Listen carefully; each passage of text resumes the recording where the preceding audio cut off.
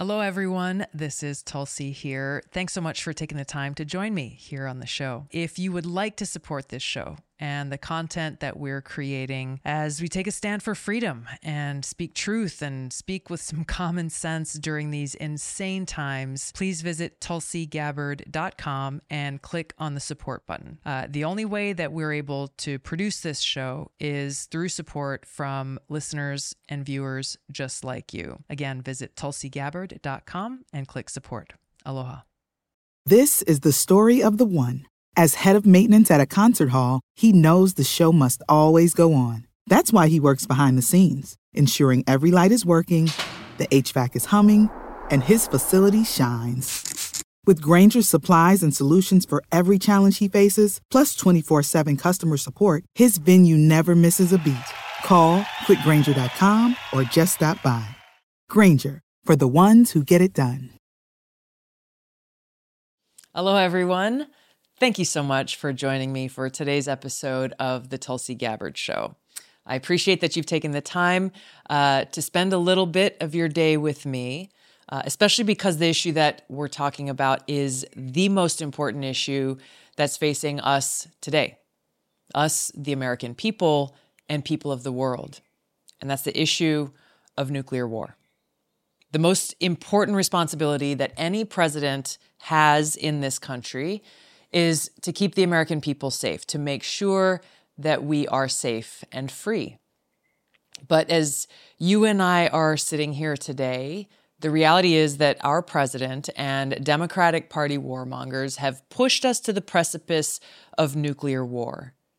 This is the most urgent existential threat facing the American people and the world today.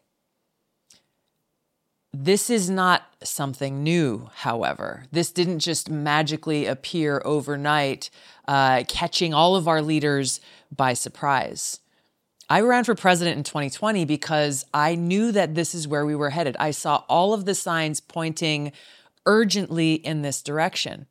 It's why every day on the campaign, I raised this issue. I talked about the dangers that we face of this new Cold War, this nuclear arms race, this getting rid of non-nuclear proliferation treaties. I brought it up on the national debate stage, but every single time I was confronted with the reality that politicians refused to talk about it. The media refused to cover it. They ignored it. They didn't care. An exasperated reporter, I remember after one of my town halls, they had reporters who were traveling with us around the country, frankly. They're embedded reporters. And so they heard the things that I was saying every day at these different town halls in different cities and communities. And one of them came up to me and said, "My gosh, Tulsi, why do you always talk about nuclear war? Like, enough already." They didn't care then, and they don't care now. It's because they don't care about us. They don't care about our planet. They don't care about the fact that our future is at risk. And I am not, falsely fomenting fear by saying that. As we sit here today, our future is at risk. Congress and the Biden administration, they don't care that their actions could lead to the end of the world as we know it. Now, I want to pause and ask you to just stop for a moment and think about what that means. The world as we know it. My parents' generation lived through the duck and cover era at schools. I've seen it in movies. Maybe you lived through that era too, or if you didn't, you've heard about it. They sound the alarm. This was obviously during the previous Cold War.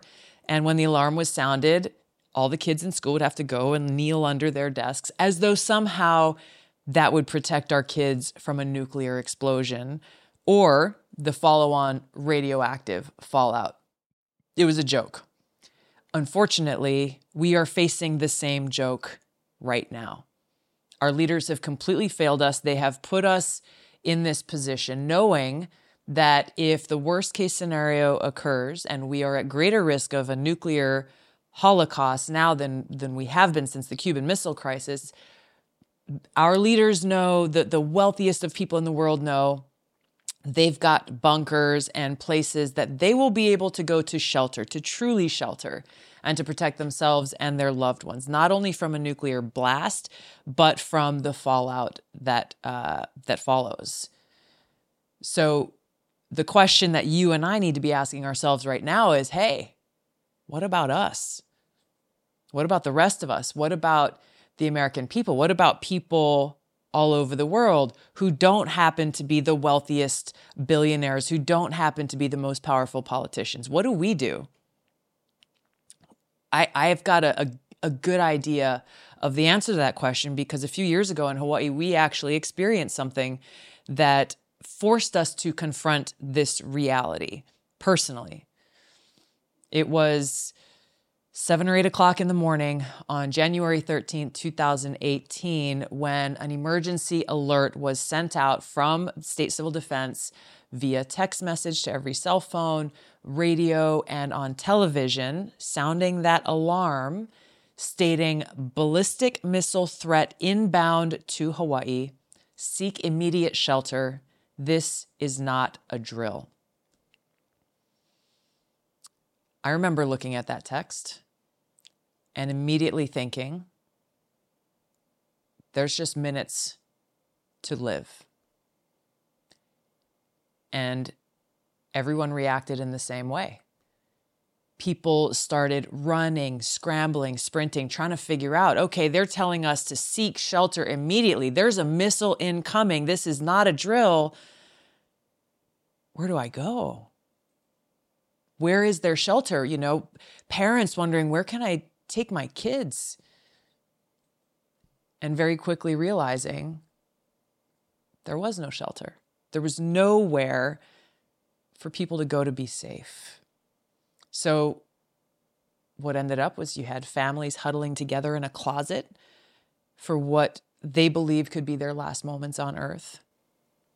There was a video that was posted on social media after of a father desperately trying to protect his terrified young daughter, lowering her into a manhole and telling her, I hope I'll see you again.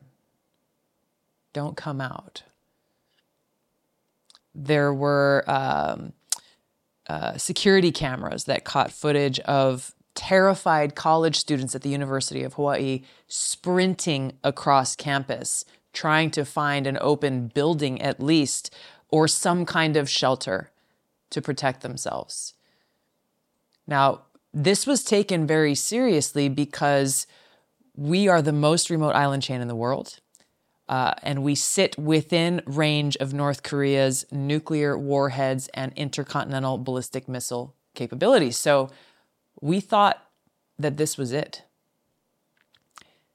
Now, that turned out to be a false alarm, but the truth that it exposed was very clear. There is no shelter. There is nowhere to go. So I want you to think about that and remember that every time you hear politicians on television saying, hey, yeah, we may go to nuclear war. We may use a nuclear weapon. Nuclear weapons are on the table.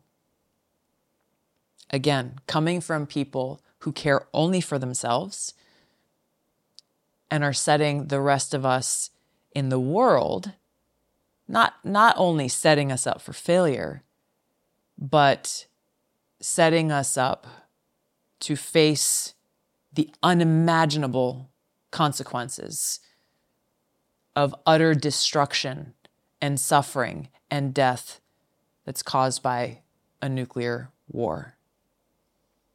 When you read articles in the paper of people talking about how, we can use tactical nuclear weapons and this kind of nuclear weapon, as though a nuclear war can be won. It can't. It can't. All it takes is one spark that could begin this nuclear war, and that may be an intentional one or an unintentional spark, like we saw throughout the last Cold War between the United States and the Soviet Union, and in the Cuban Missile Crisis, how many times there were very near misses from a nuclear war starting, not because it was ordered by the heads of states of these countries, but because of a miscalculation or a miscommunication, or someone read the radar wrong or got the message wrong. But these are the things that become a reality in the fog of war. When you have tensions that are so high and things are continuing to escalate, this potential outcome does not only occur if a leader of a country decides to use a nuclear weapon. The fact that we are on this path and on this road puts us at the greatest risk than we've ever seen of a nuclear holocaust. Ronald Reagan said it best when he said, "A nuclear war can never be won and should never be fought." He got it right. President Kennedy got it right. And I'm going to share with you some really powerful quotes from a speech that he gave. These leaders, a Democrat and a Republican, they understood the seriousness of this risk and of this threat. Our leaders today, they don't care. They are failing us, putting us in this position of risk, and all for their own selfish reasons. So, if you look at where we are now, President Biden made a comment indoors at a political fundraiser that we've not faced the prospect of a nuclear holocaust since the Cuban Missile Crisis. But he didn't make this acknowledgement in an address to the nation and the American people. And he's certainly not telling us that it is the Biden administration and Congress and their policies and actions that are responsible for putting us here. He is our commander-in-chief. He has the responsibility, the power, and the capability to end this conflict and walk us back from the brink. But he and Congress lack the political will and courage to do what is necessary to protect you and I and our loved ones and our ability to aspire towards a future of peace and prosperity and freedom. They are taking that away from us. It's unforgivable. And so instead of doing what's necessary, they are continuing to escalate tensions. They're continuing to shove us closer to World War III and nuclear war, willing to sacrifice all of us, willing to sacrifice the American people, willing to sacrifice cities like New York or Los Angeles. And for what? Towards what objective? President Kennedy truly laid out the seriousness and the reality of the situation that we are in a speech that he delivered at the American University in 1963.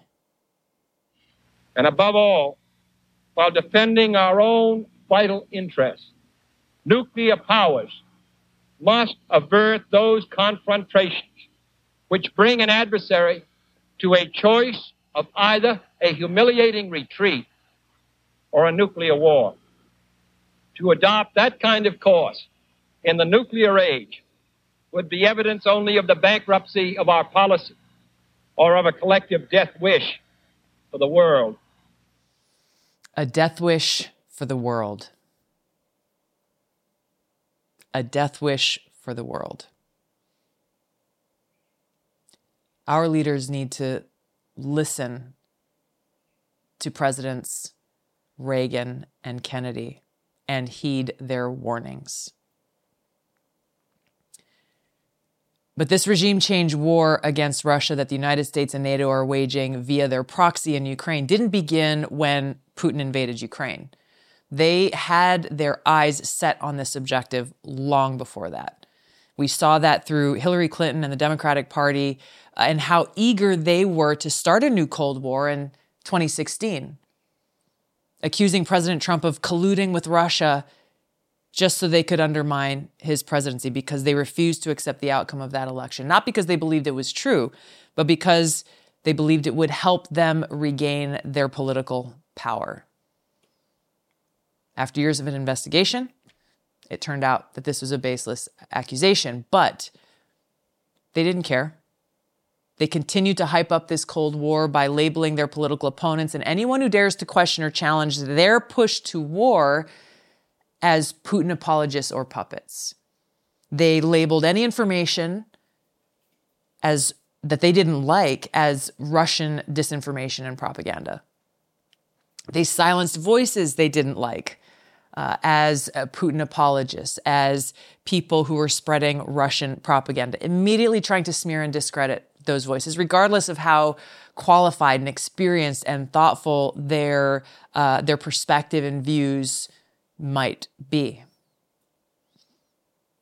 So the Democratic Party is led by war hawks, warmongers, who are firmly in the grips of the military-industrial complex.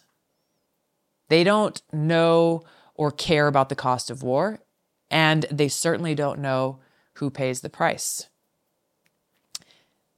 Now, you might have missed this in the news because there weren't any headlines about it that I know of, and it might surprise you, but when Congress was considering a $40 billion bill to escalate this proxy war against Russia, 68 Republicans in the House of Representatives voted, I'm sorry, I got the number wrong. 68 Republicans in all of Congress voted against the bill.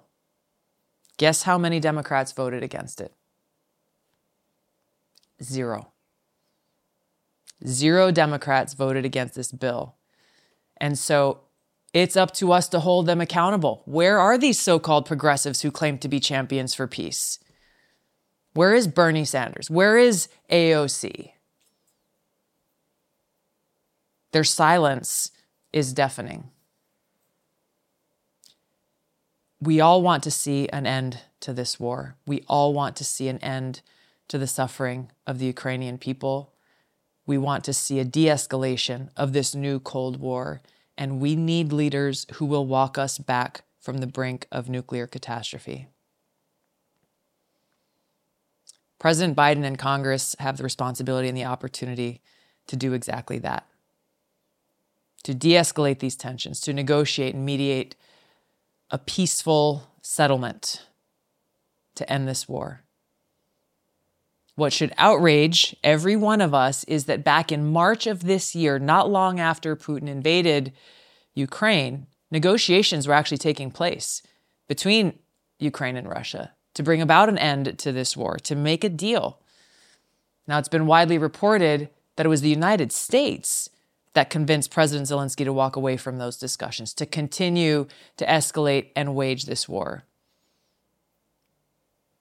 We should ask our leaders, why is that? Why are you actively trying to oppose peace and continue to escalate war? And that's what's happening. These Democratic Party warmongers are continuing to beat their war drums. The war is raging on. And again, they have put us in this place now where we, the American people in the world, are at risk of World War III kicking off and a nuclear war that could destroy us all. Now, this is but the latest in their economic wars of modern-day siege and regime change, all waged under the guise of humanitarianism, spreading democracy and freedom, when in fact they're destroying the homes and lives of people around the world in order to save them.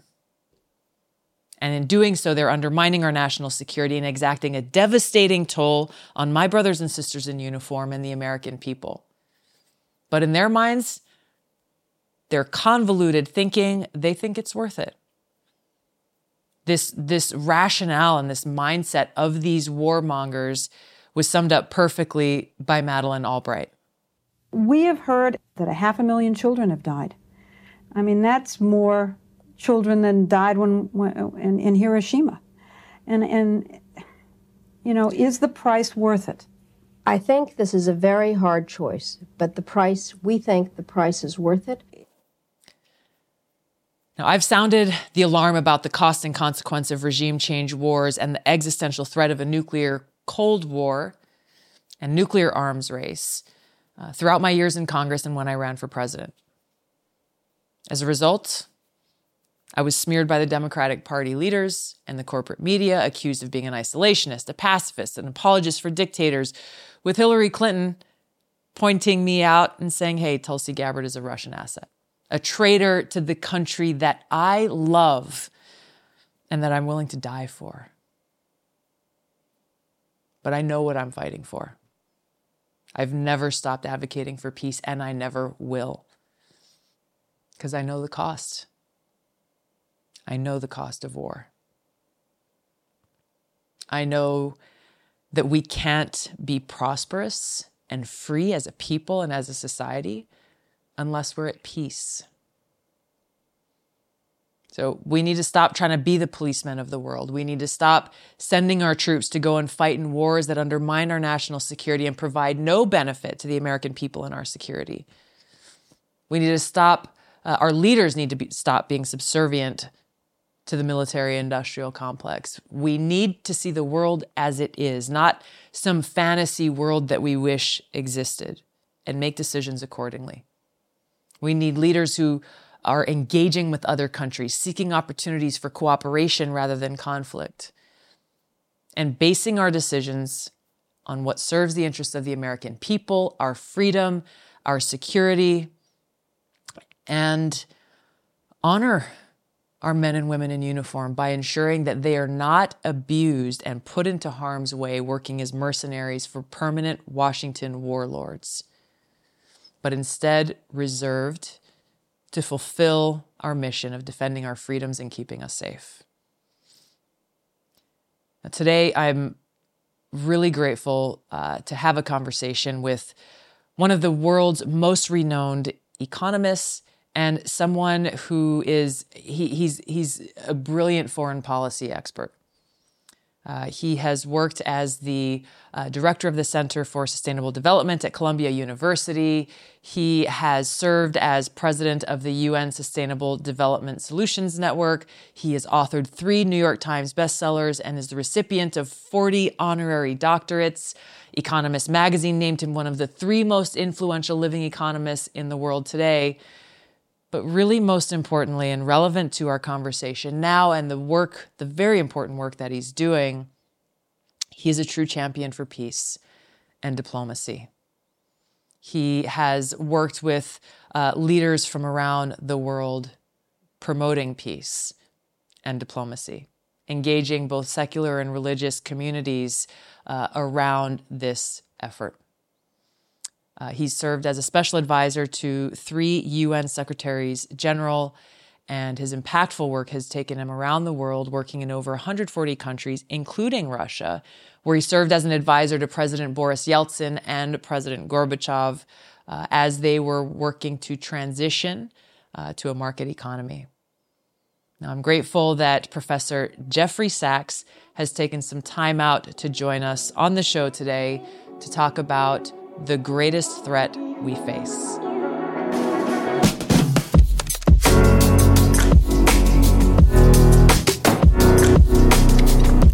Professor Sachs. Greetings. Nice to see you. How are you? Nice to see you. I'm good. How are you? Very good. Where in the world are you? In Vienna. Okay. Very nice place, yeah. Literally on the other side of the planet from where I am. So thanks for making the time. I'm in Hawaii today, right now. Yeah. Okay, very good. Great. Yeah. It's managing multiple time zones is always makes things interesting.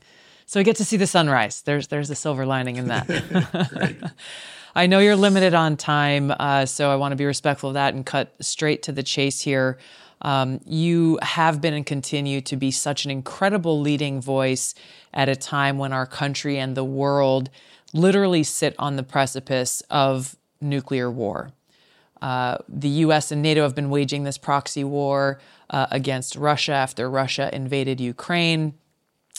We have been told all along by President Biden and others that the United States must wage this proxy war for the sake of democracy and freedom, and that we all have to pay the price.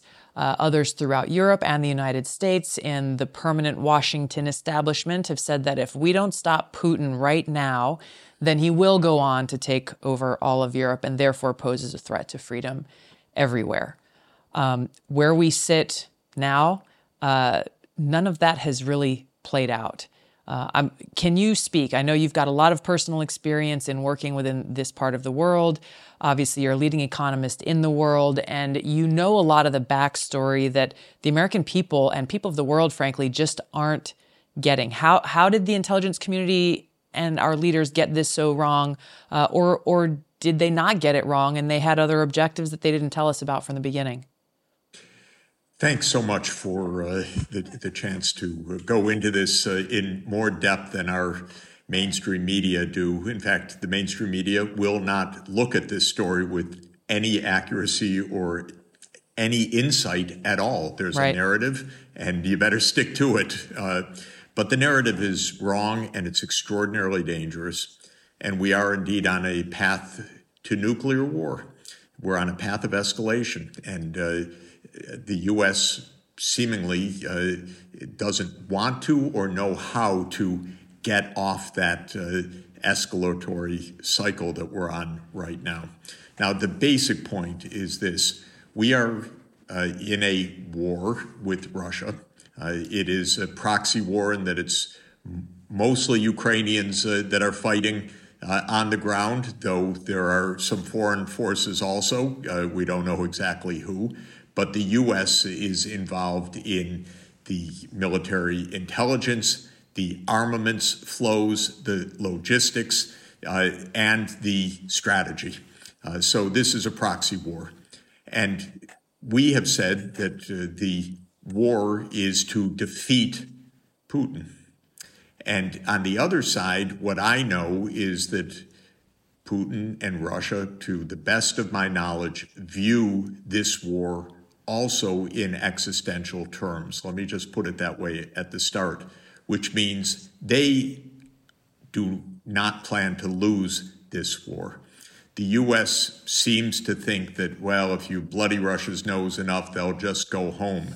And the U.S. has gone home from wars like Vietnam and Afghanistan. But what the U.S. doesn't understand is that from Russia's perspective, what's happening in Ukraine is core to Russia's national security. It's not just a lark or an ancillary move or a tactical move. Russian leaders, I should say, view this war in stark security terms. Right or wrong, what that means is you have two sides that say, we are not going to lose this war. Both sides are nuclear superpowers. Right. And I think that this is the core reality, which is that I do not want to test the proposition that Russia will be defeated without using nuclear weapons. I do not like the rhetoric that we have. Oh, we won't be, we won't act out of fear. It's a bluff and so forth. Well, it's not a bluff, Russia's sense of its security threat that it's facing right now. That's not a bluff. That's real.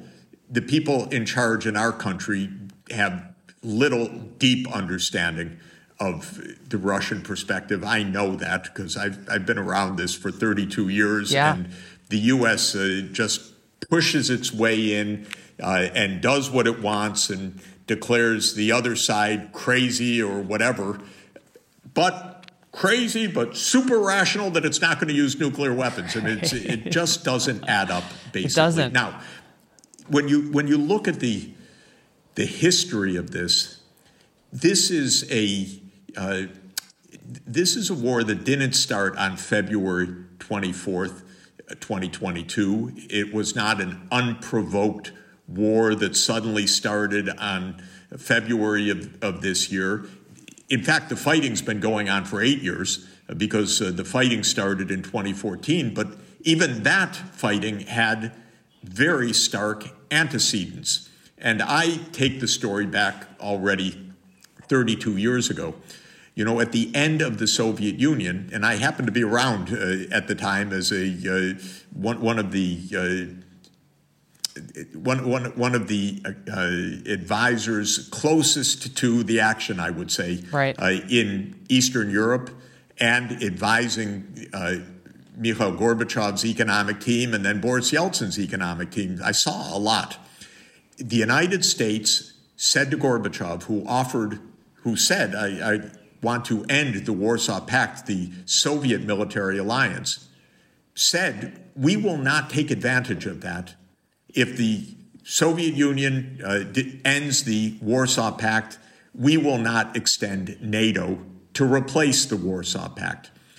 This was extremely clear. For people who don't know, what is the Warsaw Pact and why the was Warsaw it important? Pact was the Soviet NATO, if you want to put it that way. Right. That was a military alliance of states that were under Soviet control in Central and Eastern Europe.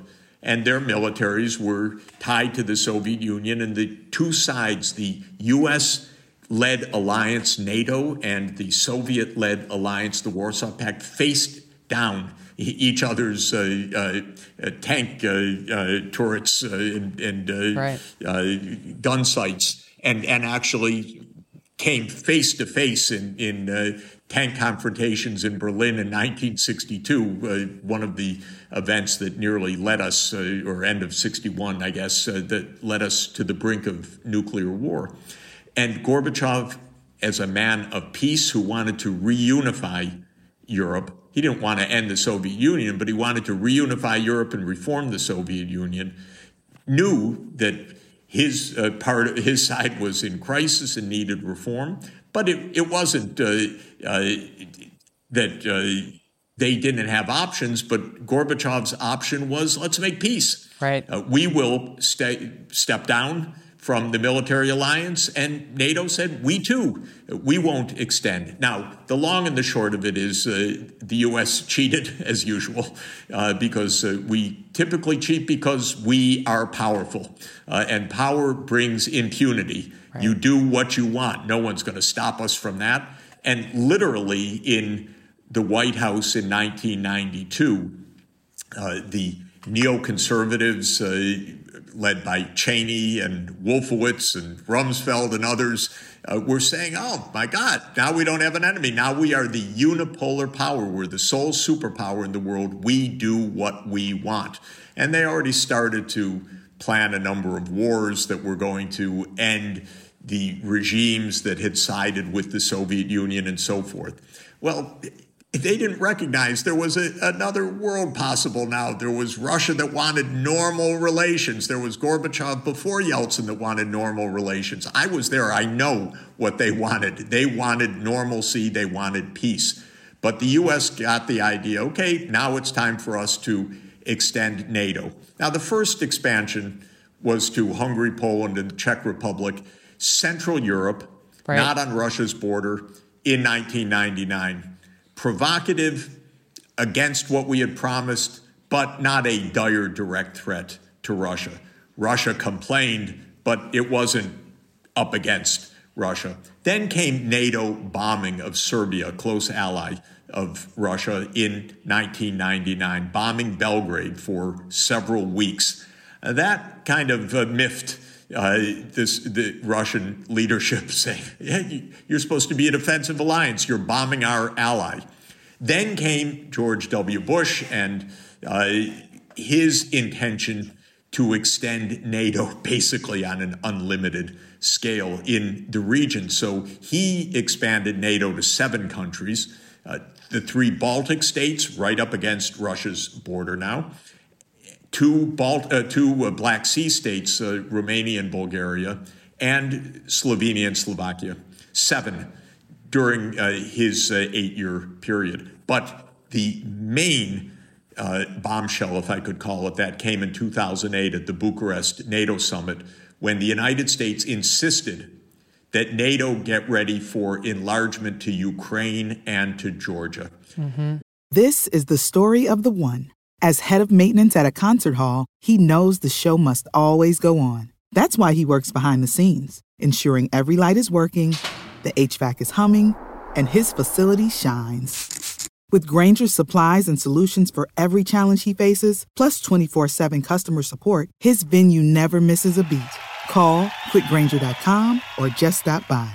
Grainger, for the ones who get it done. What's the easiest choice you can make? Window instead of middle seat? Picking a vendor who sends a great gift basket? Outsourcing business tasks you hate? What about selling with Shopify?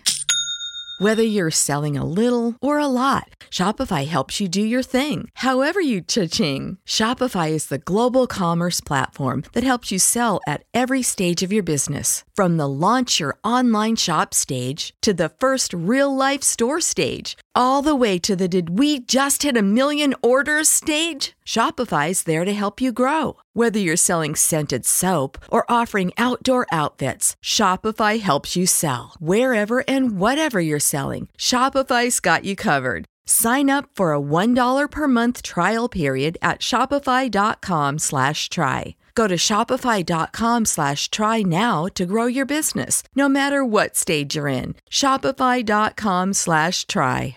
Now, if you look at a map, you can see that we are then, first of all, right up against Russia's border. Yes. With the U.S. alliance. And Georgia, my God, look at a map. That is not a North Atlantic state. Remember, NATO is the North Atlantic Treaty Organization. The idea clearly was to surround Russia in the Black Sea. Mm-hmm. Why the Black Sea? Because that's where Russia's naval fleet is. Right. And even U.S. strategists wrote very clearly that if Russia is bottled up, if the U.S. controls essentially Ukraine, then Russia ceases to be a major power. The U.S. gains a great advantage in geopolitics and in its role in Eurasia. So we played out that game, we thought, with NATO expansion. In 2013, things went red hot because Russia had a neighbor in Ukraine, a president at the time, Viktor Yanukovych, who was a pro-Russian politician and led Ukraine to declare neutrality in 2010. And this calmed down things because Ukraine itself said, no, thank you. We don't want NATO. We want to be neutral. We don't want to get these two superpowers fighting over us. Right. But then the United States clearly played a role in the overthrow of Yanukovych at the end of 2013 and early 2014. I saw that with my own eyes, actually, because after Yanukovych was overthrown, I was asked to go to Kyiv to talk with the new government about the economic crisis. And I went. And when I was there, I was shown around by NGOs of the U.S. explaining the direct role that they had played in the Maidan overthrow of Yanukovych. And we also caught Victoria Nuland, who's currently our Undersecretary of State for Political Affairs, on the phone planning the post-Yanukovych government in Kiev. Mm-hmm. Oh, but don't listen to those tapes. Let's keep focus. Exactly. Yeah. So don't look at how we got here. Yes. We were told we had nothing to do with that. This right. was just a public insurrection. Well, at that point, Russia, from that moment on, we've been at war, basically, because Russia said the U.S. is pushing, absolutely, and is aiming to corner us. That's the Russian perception. You may say exaggerated or not. I think there's a lot in that perception, frankly. But since the overthrow of Yanukovych, Russia has viewed this issue of NATO enlargement as a dire threat. Now, fast forward to 2021, but with one sentence, we funded massively the Ukrainian army between 2014 and 2021. That's why it's fighting right now. We poured in billions and billions of dollars. Russia watched that, of course, saying, my God, this is becoming an American-based army, effectively, American hardware. Then came Biden. I thought, okay, maybe something will cool off. Quite the contrary. Biden just played the deep state game. I don't know who's really calling the shots, frankly, but Biden said, basically, we're in a struggle with Russia. And 3 times in 2021, the United States at the highest levels reaffirmed that Ukraine would be a member of NATO. And this was at the 2021 NATO meeting and in a State Department strategic document with Ukraine and in a Defense Department strategic document with Ukraine. Well, at the end of 2021, Putin said, look, this is completely unacceptable for our security interests, and he put down demands, if you could call it that NATO must stop enlarging, and we need to negotiate over this. I, at that point, called the White House, and I said, for heaven's sake, negotiate. This is real, and NATO enlargement isn't even desirable for Ukraine. It's not desirable for us. We would never tolerate such a situation, say Mexico deciding, oh, we want a military alliance with China. Right. And Washington says, no problem, of course. Mm-hmm. We can't even imagine, because we don't even attempt for an iota to put ourselves in the other position to understand what this means. That's why we get so many things wrong, because we don't think we have to understand anything. We have to make up their narrative and our narrative, because we're the United States of America. We're so powerful. So the upshot of it was Biden said, we will never negotiate over Ukraine's right to join NATO. That's never going to be on the table. They call it the open door policy, as if the U.S. has the right to form military alliances anywhere, irrespective of the security implications for other countries and in the neighborhood, which we would never accept. We have something called the Monroe Doctrine, right, which told Europe, don't even dream of doing what we do routinely. Right. Well, the war came, and then what I said at the beginning, we're in an extraordinarily dangerous moment, because Russia views this war as core to its security. The United States, because the Ukrainians are fighting anyway, so it's not on our ground, says we're just going to continue to fight to defeat Putin. We don't even hide it. In fact, I think we go out of our way not to hide it. Biden saying this man cannot remain in power. The U.S. Secretary of Defense saying our goal is to weaken Russia. Zelensky, just about every day, not even talking about Ukraine's interests, but mocking Russia. So the idea is humiliation. They think that, perhaps this will lead to Putin's overthrow. After all, Yanukovych was overthrown. I don't know what dreams or gambles or whatever they're playing, but boy, are they playing with fire. Yeah. And they're playing with fire on our heads. And I profoundly resent it. And I'm shocked by the complete lack of any debate in the U.S. Congress on this. You know a lot more about that than I do. But I just cannot believe that we don't have a full-fledged debate about how dangerous this situation is. Exactly. And one thing I'd like to read, Tulsi, you know how much I admire President Kennedy for not having blown up the world 60 years ago in the Cuban Missile Crisis, when all his advisors said bomb.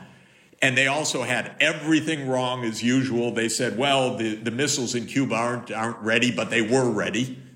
And we would have had a nuclear war.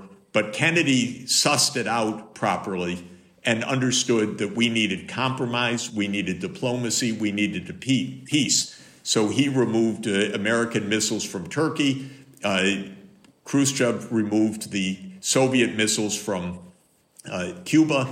And afterwards, the two leaders exchanged letters saying, my God, this world's crazy. We need to pull back from the brink. And the following year, they signed the Partial Nuclear Test Ban Treaty. Right. And in the lead up to that treaty, Kennedy made the greatest speech of an American president in modern history. And I urge everybody to get online, June 10, 1963, the American commencement speech, also known as his peace speech, because he lays out how you preserve the peace. But one thing that he said, and I want to read it because I think it's so striking. He said in this speech, above all, while defending our own vital interests, nuclear powers must avert those confrontations which bring an adversary to a choice of either a humiliating retreat or a nuclear war. To adopt that kind of course in the nuclear age would be evidence only of the bankruptcy of our policy or of a collective death wish for the world. Listen to what he's saying. Do not confront a nuclear adversary with the choice of either a humiliating retreat or a nuclear war. I can't think of a closer description to what we are actually doing right now than that. It is the precise description of what is actually underway in the United States. We are aiming to humiliate this person. And we're doing it, and we are risking nuclear war, and then we're told by our leaders, and I don't know what they're thinking, honestly. I don't have a clue as to what's really in their minds, but they're telling us, don't worry about it. Exactly. My advice is worry. Worry. Completely. Call your congressman, say, this is crazy, stop this. Yeah. I mean, gosh, everything that you're saying is obviously so directly on point as far as how we got to this position and how completely our leaders are absolutely failing us.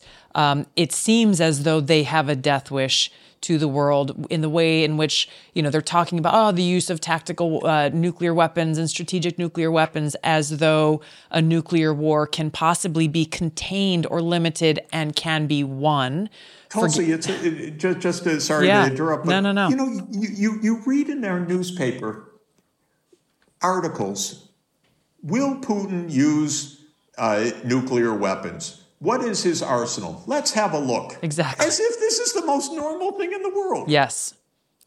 And as though like, okay, so he's got, over 6,000 nuclear warheads. We've got over 5,000, as though like, that's going to make a difference than if he had 2,000. Because if he had fewer and launched fewer nuclear weapons, that would somehow limit the impact of truly the nuclear holocaust that one nuclear attack would launch. Not just in one country in Europe, but on the world, sparking World War III. And I think the fact that politicians are not talking about this, the mainstream media is certainly not talking about it, except in a nonchalant way, as though, hey, yeah, this is no big deal. Let's just have a conversation about it. But like you said, it should raise a huge waving red flag of concern to everybody at home that there is no debate on this in Congress.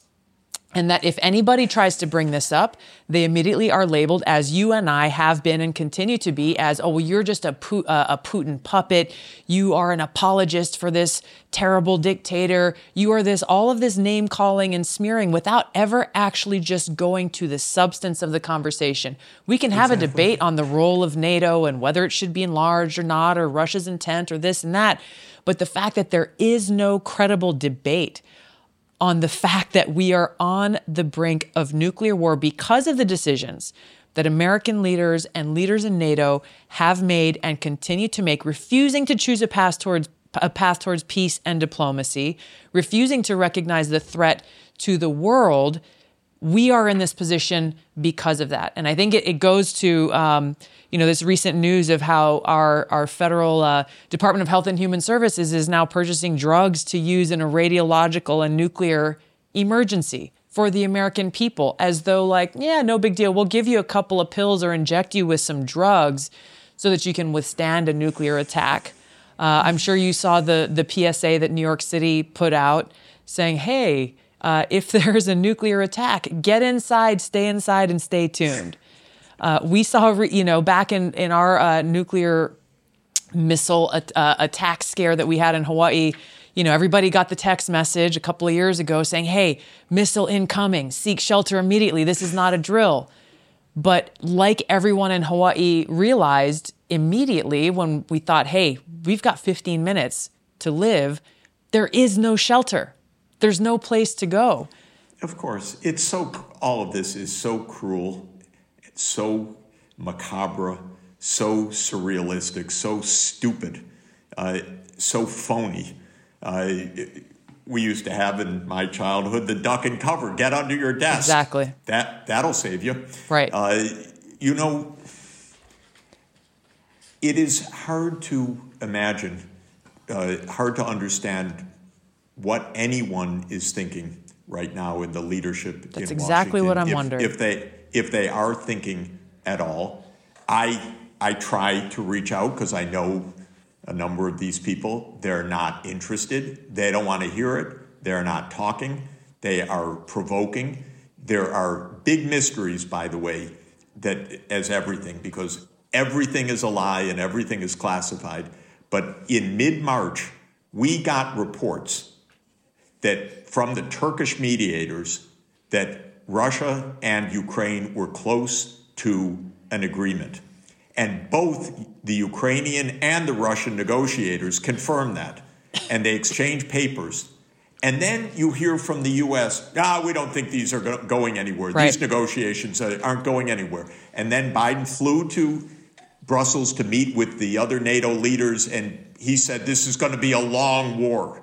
He didn't say this is promising news. He said this is going to be a long war. Then he went to Warsaw, and he said that man cannot stay in power. Yeah. And then Lloyd Austin said we're weakening Russia. You see, it has all of the hallmarks of us torpedoing the negotiations. Can I prove it? No, because they don't tell us anything and everything is a lie. But what I can see is that the United States government has never in this whole crisis stood up and said, we want to see effective negotiations and we support them. We thank Turkey for being a mediator. We call on both sides to reach an agreement. Yeah. We are dead set against that because these neocons have had this fantasy world for 30 years that this is the U.S. world and that this is the unipolar world. And if we want to expand NATO, we're going to expand NATO and no one's going to stop us, nuclear threats or not. And that's where we are right now. So you're saying this goes back 30 years. I want to go back to your description of what happened in kind of that immediate post-Soviet era. The Warsaw Pact was dissolved. Was there ever a debate or conversation at that time saying, okay, if the Warsaw Pact is resolved, then what purpose is there for NATO to exist in the first place? If NATO existed as a counterbalance towards the Soviet threat or pressure, well, if the Warsaw Pact is gone, does NATO have a purpose? And if NATO does exist, was Russia ever invited to join? So very interesting. There were, of course, people who had that thought, and some senior people and some very clever people. Bill Perry, who was our defense secretary under Clinton. And Perry looked for ways for NATO to reach out to really try to bring Russia into a trustful relationship so this becomes a security alliance, not a confrontational alliance. And he describes in his memoirs how much progress he made and the personal relations he forged with senior Russian officials and the institutional progress. Then, he says, he started hearing, my word, in the State Department, they're pushing for NATO enlargement. And he starts asking around, what is this? And it's Madeleine Albright and Holbrooke, Richard Holbrooke. And he says, this is a terrible idea. We're just at a fragile stage right now where we're building trust, building relations. Why would you start to do this? And he doesn't understand that it's a done deal because he's been played bureaucratically. And he goes to see Clinton. And Clinton says, yes, I'm considering, and so on. And then Clinton decides, okay, we're going to expand NATO, because Clinton, I think, regarded this in his local political terms as a good move for the 1996 elections, maybe. Who knows? You never know, because it's so flaky, this kind of thing. And Perry writes in his memoirs, I debated, should I resign at that moment? Because this was a big deal. Then, this is already 26 years ago. So This isn't something that just came with us. Yeah. Perry debates resigning, and then he says, I decided not to resign, and then now I don't know. I've thought about it for the last 20 years. Should I have resigned at that point? And what's also striking is that our senior statesmen, who I appreciate more and more as I get older and know more and have seen more, George Kennan, who was the author of the containment policy in 1947 against the Soviet Union, but always meant it to be a non-military kind of containment and always emphasized there's an off-ramp to the Cold War. And he bemoaned the whole Cold War approach of a thermonuclear arms race. He thought this was madness. When Clinton went ahead with the NATO enlargement, Kennan immediately said, this is the start of the new Cold War. Striking. The person, I think, most sensitive to Russian history in the 20th century. And he knew immediately that we were on a new path of confrontation because he understood the U.S. government and he understood the Russian government. And he called it, that was in 1997, I believe, that he stated that, so 25 years ago. So the whole narrative right now is that this came out of nowhere. Right. And if you say NATO enlargement, like you say, you're mocked, you're laughed at, you're called a Putin apologist, you're put on some Ukraine list as a propagator of propaganda and so on. And, you know, the truth is we don't hear the truth about a lot of things these days. No. Because we are a security state where everything is confidential, everything is hidden from the public. All these decisions that we're talking about, the life and death decisions of the planet, are being made by a handful of people. A handful of people. That's the real situation of American political system. That is not the democracy we talk about of deliberation and congressional hearings. And we don't have champions like we had in the past. Whereas J. William Fulbright, who talked about the arrogance of power and who warned against the Vietnam War, and people that I knew growing up who were able to stand against this monolithic militaristic viewpoint, but we don't have that right now, so it's extraordinarily dangerous. Well, what is your message to people, to the American people and people of the world right now who are hearing this, who are understanding the gravity of this crisis that we're facing? We're literally, as we sit here, maybe tomorrow, maybe in a week, maybe in a month, we could be in a situation where World War III is sparked, where a nuclear war has begun, and we are on the path towards destruction of this world as we know it, destruction of life as we know it. The 2024 election is a few years away still. So yes, we have an election here in the United States coming up in a few weeks. It's important to vote. But what can we do right now? You know, I was just on a call with a wonderful peace group in Brooklyn, New York, and they asked the question, and I thought that one thing they could do immediately was call the New York congressmen and congresswomen and say, we want you online right now to talk to us. We don't want to hear from your staff. We don't want to hear we're too busy. This is life and death, and we want to speak to you. We don't just want to hear from you. We want to speak to you because it's your job also to keep us safe.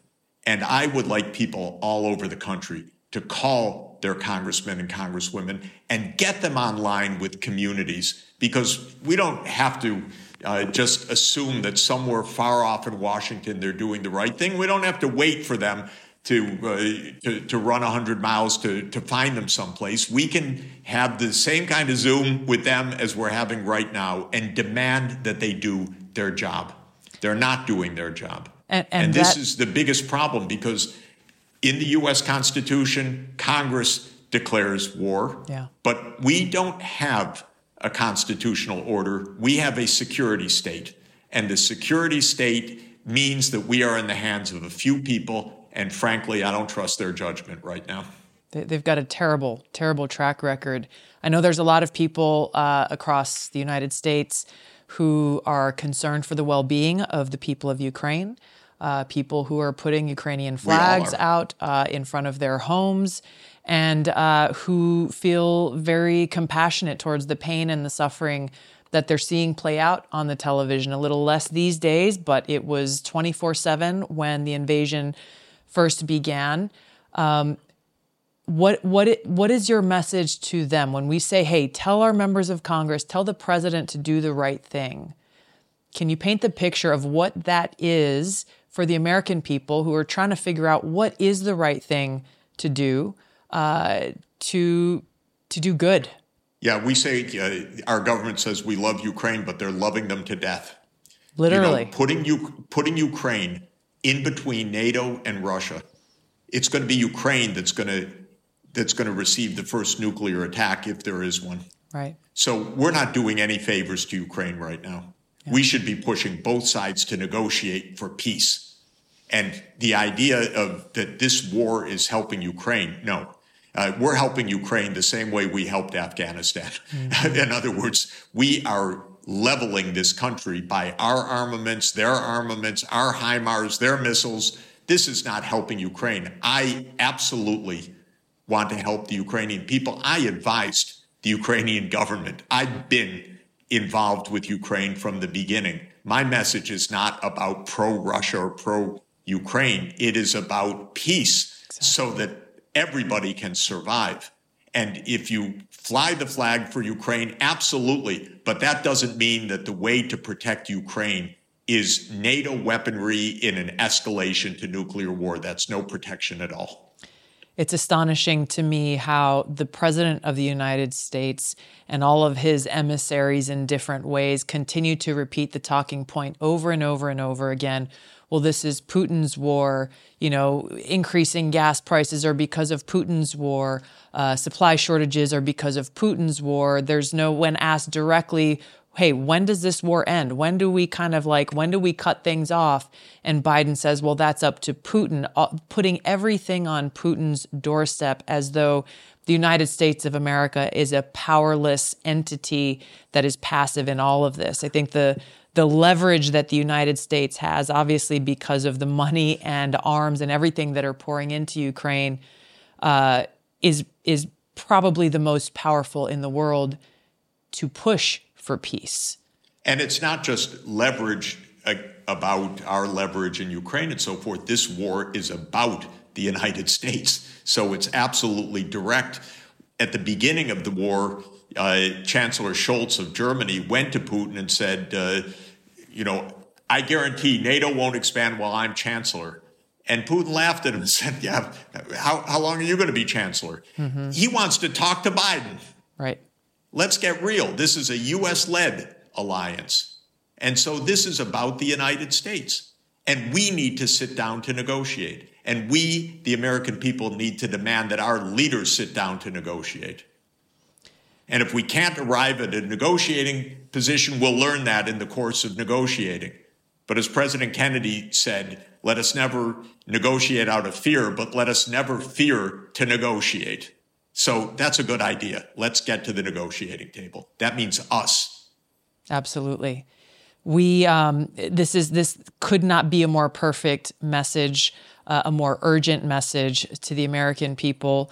I think a lot of people who are concerned about the direction that we are headed, the fact that we're spending billions of dollars on a war in another country, and yet we have soldiers here in our own country who are being told by their leadership in the military, hey, here's how you can go and apply for food stamps to deal with increasing inflation, how we have people in communities across the country who are really struggling just to make ends meet, and yet seeing our taxpayer dollars go towards yet another war that's pushed us to the brink of nuclear catastrophe and Holocaust. So I'm so grateful for your leadership, Professor Sachs. I'm grateful for the history, the experience, the firsthand knowledge, and frankly, the courage that you bring to this very necessary dialogue. And please continue. Well, I will, and I want to say the same about you, because you are brave, courageous, clear-sighted, and a crucial leader for our country. And so I really thank you, and what a pleasure it is to be with you, even if we have to talk about such a grim topic. At least we get to help more people to understand the situation. I agree. I look forward to more conversations with you like this. There's a lot more to do. Wonderful. Thank Fantastic. you. Thank you so much. Thank you. Good to see you. Thanks a lot. As you've just heard, Professor Sachs really clearly outlined how we got to this situation and the seriousness and the urgency of the threat that we face, the existential threat that's facing all of humanity and the world. The proliferation of nuclear weapons has made this world infinitely more dangerous than it was just a century ago, along with the dissolution of almost every nuclear nonproliferation treaty that was put in place by courageous leaders like Reagan and JFK. Unfortunately, today we're led by cowards. So if we are to have hope for a future, for our future, we need leaders who draw courage and inspiration from the words of President Kennedy when he spoke about what we must do to achieve peace and why it is so important. First, examine our attitude towards peace itself. Too many of us think it is impossible. Too many think it is unreal. But that is a dangerous, defeatist belief. It leads to the conclusion that war is inevitable, that mankind is doomed, that we are gripped by forces we cannot control. We need not accept that view. Our problems are man-made. Therefore, they can be solved by man, and man can be as big as he wants. No problem of human destiny is beyond human beings. Man's reason and spirit have often solved the seemingly unsolvable, and we believe they can do it again. I am not referring to the absolute, infinite concept of universal peace and goodwill, of which some fantasies and fanatics dream. I do not deny the value of hopes and dreams, but we merely invite discouragement and incredulity by making that our only and immediate goal. Let us focus instead on a more practical, more attainable peace, based not on a sudden revolution in human nature, but on a gradual evolution in human institutions, on a series of concrete actions and effective agreements which are in the interests of all concerned. There is no single simple key to this peace, no grand or magic formula to be adopted by one or two powers. Genuine peace must be the product of many nations, the sum of many acts. It must be dynamic, not static, changing to meet the challenge of each new generation. For peace is a process, a way of solving problems. With such a peace, there will still be quarrels and conflicting interests, as there are within families and nations. World peace, like community peace, does not require that each man love his neighbor. It requires only that they live together in mutual tolerance, submitting their disputes to a just and peaceful settlement. And history teaches us that enmities between nations, as between individuals, do not last forever. However fixed our likes and dislikes may seem, the tide of time and events will often bring surprising changes in the relations between nations and neighbors. So let us persevere. Peace need not be impractical, and war need not be inevitable. By defining our goal more clearly, by making it seem more manageable and less remote, we can help all people to see it, to draw hope from it, and to move irresistibly towards it. Now, the United States is a nation that holds great power, potential, and resources. But with this great power comes even greater responsibility. We cannot be prosperous or free as a people or as a nation unless we're at peace. We need leaders who will fight for that peace.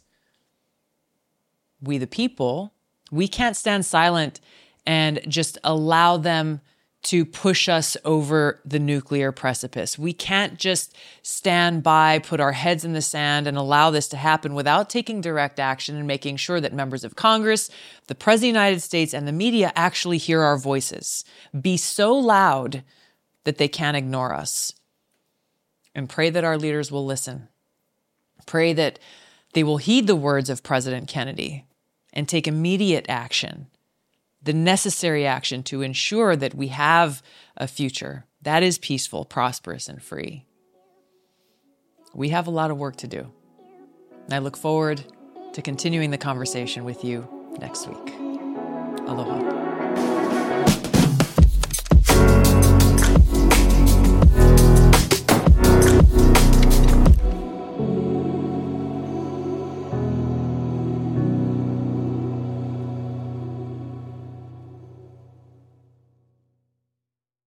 This is the story of the one.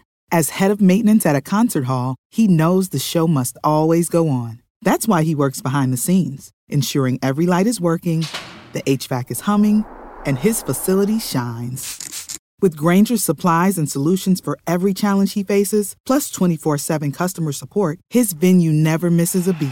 Call quickgrainger.com or just stop by. Grainger, for the ones who get it done. Hello, everyone. This is Tulsi here. Thanks so much for taking the time to join me here on the show. If you would like to support this show and the content that we're creating as we take a stand for freedom and speak truth and speak with some common sense during these insane times, please visit tulsigabbard.com and click on the support button. The only way that we're able to produce this show is through support from listeners and viewers just like you. Again, visit tulsigabbard.com and click support. Aloha.